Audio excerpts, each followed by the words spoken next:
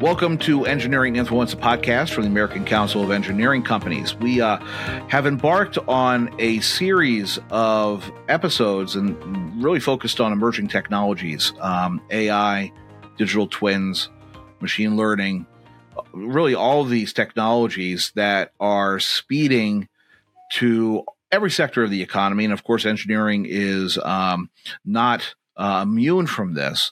And in a couple weeks back, we talked about AI and kind of where it is and ChatGPT and really how the technology is developing. And the more that we talked about it after the show, we realized that one show is not enough to actually get into this, to really give it the respect that it deserves. So we decided to do a series. And this is the second episode in that series. And what we're doing is talking about, instead of the technology itself, because everybody knows, it gets a handle on exactly what the technology is. But it's one thing to understand kind of what AI is right now, or ChatGPT, or whatever you want to call it, and however it's being implemented. It's one thing to talk about the technology, and it's another thing completely to talk about how do you use it. And from a business perspective, how do you really implement it and set the policies and procedures to make it successful within your firm? And how do you do it in such a way where it is overall a net benefit? And to talk about this, I'm very pleased to be joined by Nathan Bingham. He is the Chief Digital Officer at Power Engineers. Nathan, thank you for joining us. Really appreciate it today. Oh, happy to be here. So, Nathan, really to kick off, I mean, as Chief Digital Officer, what's your overarching view of AI as a tool for the engineering industry? I mean, how do you fall? Do you fall as feeling it's a threat, opportunity? It's another tool in the toolbox? Where do you come from on this whole issue? I'm of the camp where it's another tool in the toolbox. I'm optimistic for it. I think there's a lot of value to potentially come from it. Though it's not it's not going to solve all our problems. It's not something that is necessarily, I guess, I think it is revolutionary, but it's not going to necessarily change our world completely. And as someone in charge of really putting all the digital tools together and making them work within a firm, I mean, how did you go about approaching the technology and getting it implemented within the firm? What was that journey like? So we're still in the journey to some extent, but we started it obviously earlier this year when ChatGPT hit the market and I think had the fastest adoption rate of any technology ever. And at that point, we started, thinking, okay, what do we do with this? What does it mean? And I'm sure everybody else did. And I first made the assumption, and I think it's been a pretty good one, is that we're not going to stop the use of the technology, that we need to find ways to help guide proper usage and not just try to stop it. And we're 9 months into the year, kind of 9 months into ChatGPT, and as I've gotten out and met with various people across the industry, I feel like that was a good assumption, a good first step, because I've heard many people their policy is to not use it. It's been blocked on their systems, and then that's usually followed up with, but we found ways to get around that. And so I don't think that not using it is really a good way to go, that people are going to use it. They'll use it on their personal device somehow, or they'll figure out some way to get access to it. Yeah, that's an interesting point. People are going to use it whether it's going to be sanctioned or not. The question is whether you decide to make the affirmative step to get ahead of it and actually embrace it and put some controls around it. Yeah.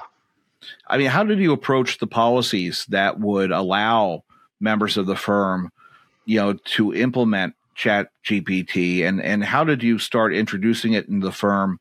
Was it first for limiting it to only, for example, marketing materials for RFP review? How did you kind of get the entry point for it?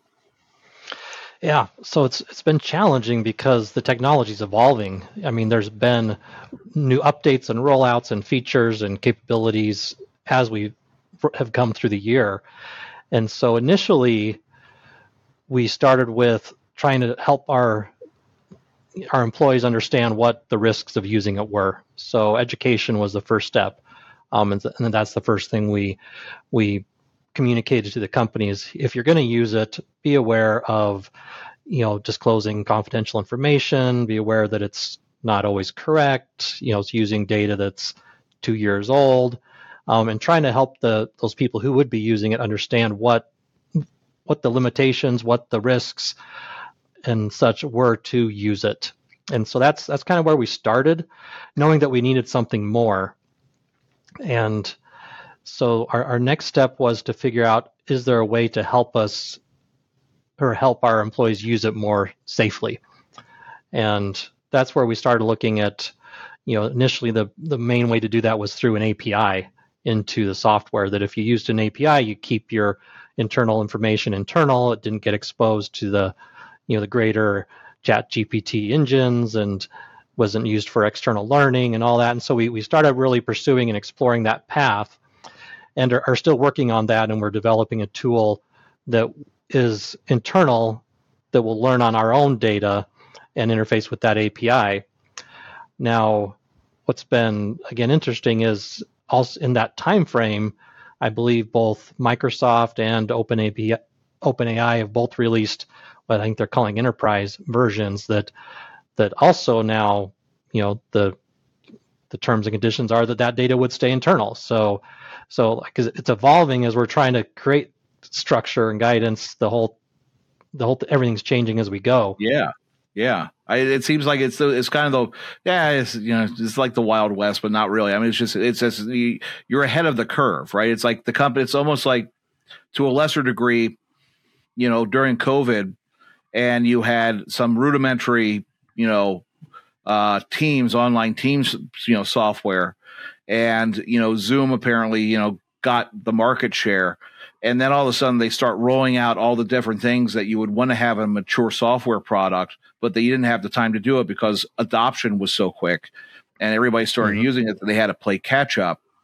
But of course, with Zoom, you're not talking about disclosing confidential information on an open source program, which is designed to capture data, right? Because AI is only as good as the data that's actually been put into it. So, how robust do you feel these initial controls are coming out of Microsoft and the other companies that are trying to make these enterprise products? Oh, I don't know that I can comment on how robust I think they are. What we've done, is we're Microsoft shop, so the Microsoft implementation Bing, I think I can't remember what exactly they call it, but the Bing Chat GPT implementation, is kind of rolled out to us almost unbeknownst to us that we had that capability in the enterprise version. So on policy wise, what we've done is, again, directed our employees to, if they're going to use a chat GPT or large language model, to use that Bing option that gives us that enterprise version, while in parallel we still continue to work on our internal version. And you'd asked previously about policies.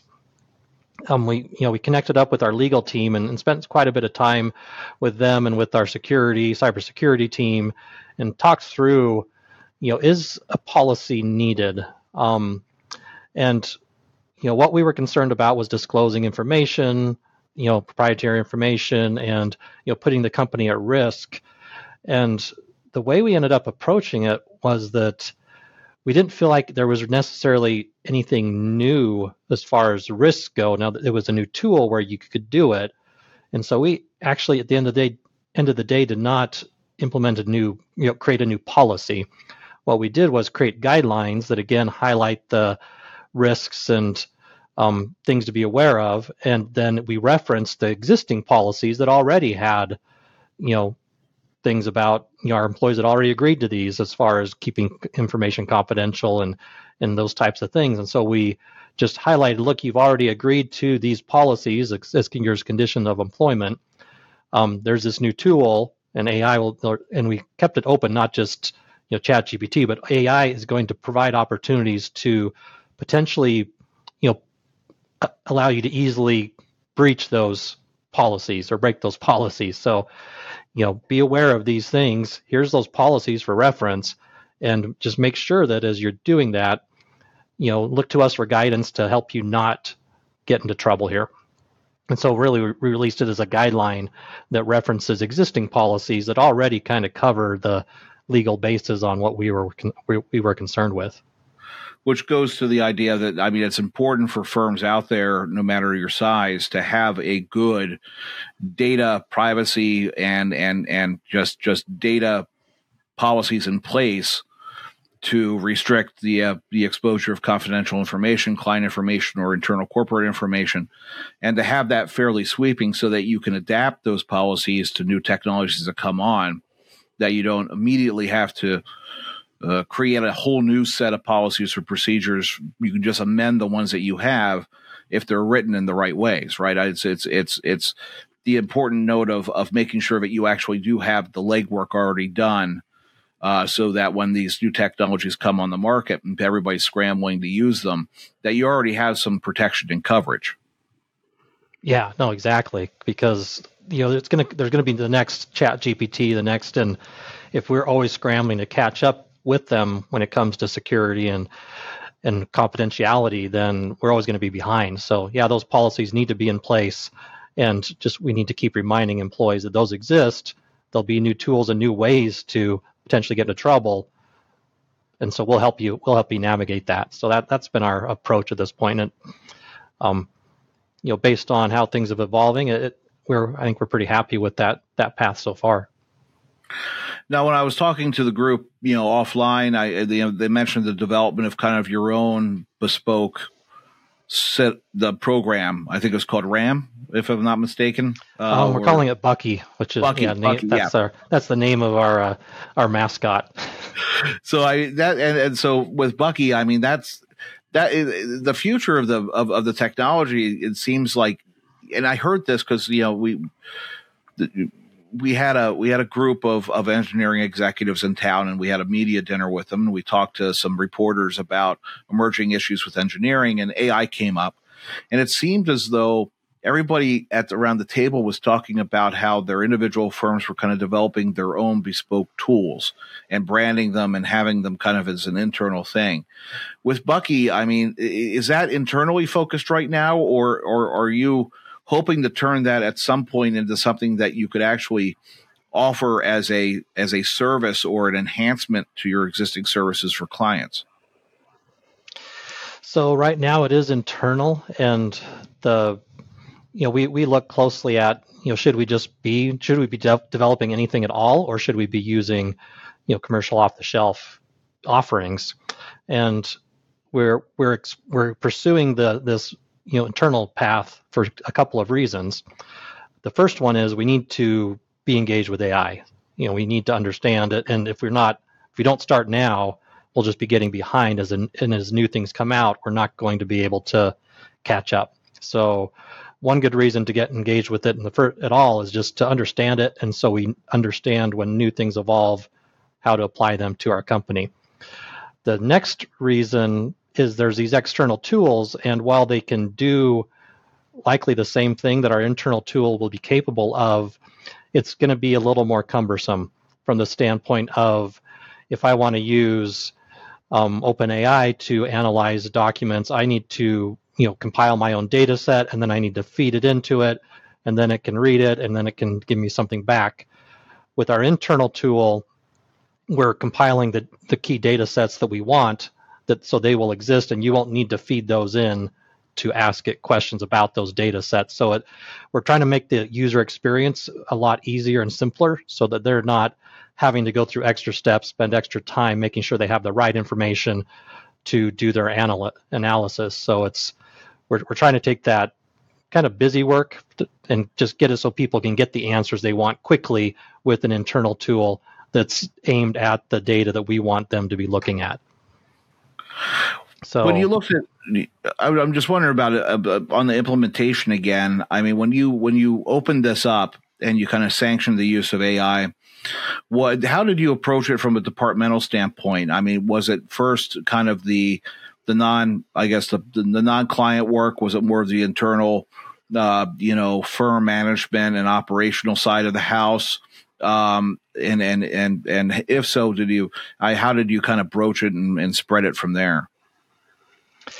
So, with our internal tool, and I'll speak to, I guess, for the tool in general, we're just kind of letting people do what they might do with it. Now, as we've created this internal tool for our specific internal, using our specific internal data, we before we even could get started on developing anything, we probably had 5 use cases that had been brought to our attention. Like, hey, we want to do this with it, we want to do that with it. A lot of people who had initial exposure thinking of ways to use it. And so we went through a process, developed a business case around, what initial use case do we think could give us the most value with the least effort. And so we did go through that process, developed a business case, looking at different options, and it selected one to pursue kind of as a first case. And as we were developing that case, people were hearing about that. And at this point, we probably have 3 different use cases kind of going in parallel. And initially, these are more focused. We kind of started at things that kind of our back office types of things, proposals and quality management and knowledge transfer types of use cases. We see that can expand towards more engineering tool, kind of outward focused eventually. But we wanted to keep there's a lot of excitement, and I think it's just like it did externally. We see it growing quickly, and so we're really trying to keep it contained to some extent so we can get it done and correct, because if we let it get too big too fast, we're going to have disappointment in the tool. So it is challenging from that regard to keep the user audience small enough to where we can maintain their perceptions and keep them satisfied in what it's doing for them, and not let it just explode and have a bunch of disappointed users. Yeah, I guess with any new technology, it's it gets exciting really quickly. So it's kind of like managing expectations and maintaining the enthusiasm for the product or for the service with those kind of small control groups. I mean, I don't really see AI kind of going anywhere. If anything, it's just going to strengthen and get more robust over time. I always wonder, there are more firms taking advantage of it. There are more firms that are actually starting to use it for their own business practices. Where do you see this pushing the firm in the future, in terms of the fact that you have all these potential business use cases? You have the necessary step of creating the data sets and all the information that you need to plug in to the tool to be able to properly analyze and have an end result that makes sense. Do you see the need over time for a lot more data specialists, people who might not specifically be engineers, but might be more computer scientists or programmers, to kind of offset, the use of the software? I don't see that as much as, how do I want to say this? I guess you think about people needed to further the use of the technology in the company. We definitely will need people to help maintain the interface, to maintain the data sets. So I guess that is a little bit on that data technologist side. I don't see it being a huge addition. I mean, the secret to any firm's success is their knowledge. And so we still need those engineers and those professionals out there, building the data sets that we'll be using. And so, we will be adding staff to help support those data structures and managing the information and getting it in the right places. So that is a new skill set we will be adding to help maintain and create and maintain AI as it expands. I think there's still a lot of learning as we go to see where that right size is and how much, what skills we actually need. I think with anything software wise, the user experience from a, I guess, implementation standpoint is getting simpler. You don't need to be, you're not deep in creating, C code anymore. You're using more sophisticated languages that make the whole process a little easier. It's so probably the key skill sets we are looking for are more people who understand the architecture and how the data needs to flow. And I think that's really the key for success is that to know what needs to happen where and how to properly connect things in the simplest way possible and not create redundancies and, data sets that can get stranded and not updated or then accessed inadvertently that aren't supposed to. So it's, that makes sense. It's more of an architecture and strategy that I think is key rather than a lot of people pushing data around. Yeah. Yeah, we just started up a technology committee because, all of these emerging technologies or technologies that have been out there for a while and are now, widely adopted, we're trying to get a handle on them and get into the not really looking at, what is it, we're looking at the threats, of course, potential threats to the industry, but we're also looking at how firms could take advantage of them and stay ahead of the curve. It's this new territory for us. And I guess from your perspective as a chief, digital officer, what would you expect from a group like ACEC or, the ASCEs of the world, the trade associations that are out there kind of dealing with issues within the industry? I mean, what would be helpful for you? Where do you think that we fit, and how do you think that what would be beneficial from you for seeing, in develop on our end of the house to help you guys do your businesses, right by the technology, and then also, make use of it in the best way possible? That's a good question. Having not thought specifically about that, the first place I go is thinking about the proper mixture of using AI and using engineering judgment. That having some, we're going to have to decide when is something developed by AI is good enough on its own compared to when does it need an engineering stamp and when does it need that professional oversight. And so where's that line, and who's going to decide that, and who's going to help form those standards around how much can be done, how far can we go and still have it meet our engineering, professional engineering responsibilities to the public, right? That so I think an association, organization like ACEC, I think thinking about those kinds of things would be very helpful, because right now I think everybody's going to be trying to figure out their own line and how that works. So to have that more standardized and some guidelines in place would be helpful. For firms out there that are smaller firms that maybe not have the large IT staffs, I mean, how do you think they should start approaching this? I mean, Power has the ability to kind of take a look at this and set policies and procedures, double check with their legal counsel. I mean, for the smaller guys out there who want to use this, where do you think they should start? That's another very good question. I think, because truthfully, I see technology as a threat to those smaller firms. That the larger firms do have the ability to embrace and potentially develop or accelerate usage of technology such that differentiates them in a cost fashion that hasn't been the case in the past. Right? It's always been the smaller firms are less expensive because they have lower overheads. If the larger firms are able to use technology to lower their delivered costs of service, then the paradigm switches a little bit, right? So I think, for those smaller firms, if they're to survive, they need to be thinking about how to, do something with it, how to use it to improve the way they deliver and create their products. Now, how do they actually do that?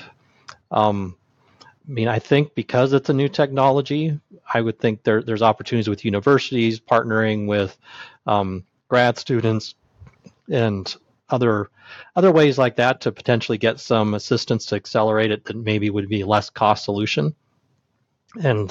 But then that all takes time. Takes time away from doing engineering work. So how do you balance that? There's going to have to be an investment made that they're not used to making potentially. But I say all that, but then I've seen small firms that are so creative and come up with these new products, and so there's very motivated people in those firms. So I don't doubt they'll figure it out. In most cases, because I see some of the most creative stuff coming out of small firms. Yeah, I agree with you. I think that the size. I don't think that a small firm should look at this and be scared, saying, "Well, it's too big, we can't do it."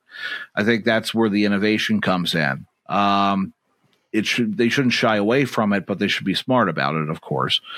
And it seems like when you say about threat, it's everybody kind of looks at AI, and I guess they kind of fall into two camps. Either it's going to revolutionize society and make it better, or it's going to be the end of all things and the AI apocalypse. There's got to be it's more of an opportunity, and I think it's up to the engineering firms themselves to turn it into an opportunity. But it's an important thing for firms to talk about. And I'll put a plug in for the fall conference that's happening in October. Next, really in a couple of days, really the 15th of October. It's a good opportunity to get together and talk about these things. So we want to encourage ACEC members to come to these events and actually talk about them, get involved with the committees, because you can share ideas and you can share thoughts in an environment that allows you to do so in a way that's it's non, you don't have to worry about non-compete, or you have to worry about anything like that. So it's good to get involved, but it's good to talk about it. So that's my plug for anybody out there who hasn't registered yet to register. Nathan, I do appreciate your time. We're coming up on running a little bit right around the time where we like to wrap up. A good half an hour is usually our sweet spot on the podcast. Where do you see after ChatGPT? What do you think is going to be the next thing? I hate to prognosticate this, but this came out of kind of nowhere if you weren't paying attention to it. What do you think the next development of the technology is going to be?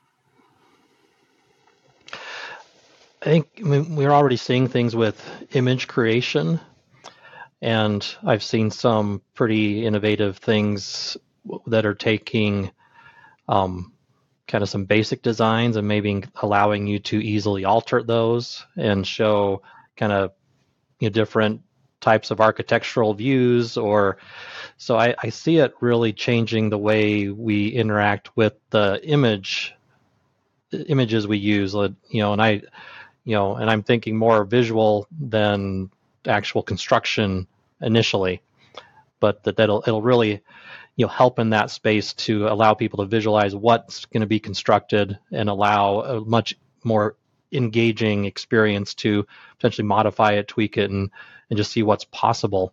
So that's where I think I see things going next, just based on what's out there right now and how far along that's coming. So that'd be my estimate or best guess. I agree with you. I agree with you, because the stuff I use with Adobe on kind of the production of graphical products, the implementation of AI for that, for the ease of creation and manipulation of images. And if you're able to refine it to the point where you can do that with a plan and actually manipulate the plan in such a way where it makes sense through AI, everything starts with text and then moves to visual. So that's probably the next area. So that's something to watch out for as well. So maybe we can talk about that down the line. Yeah, definitely.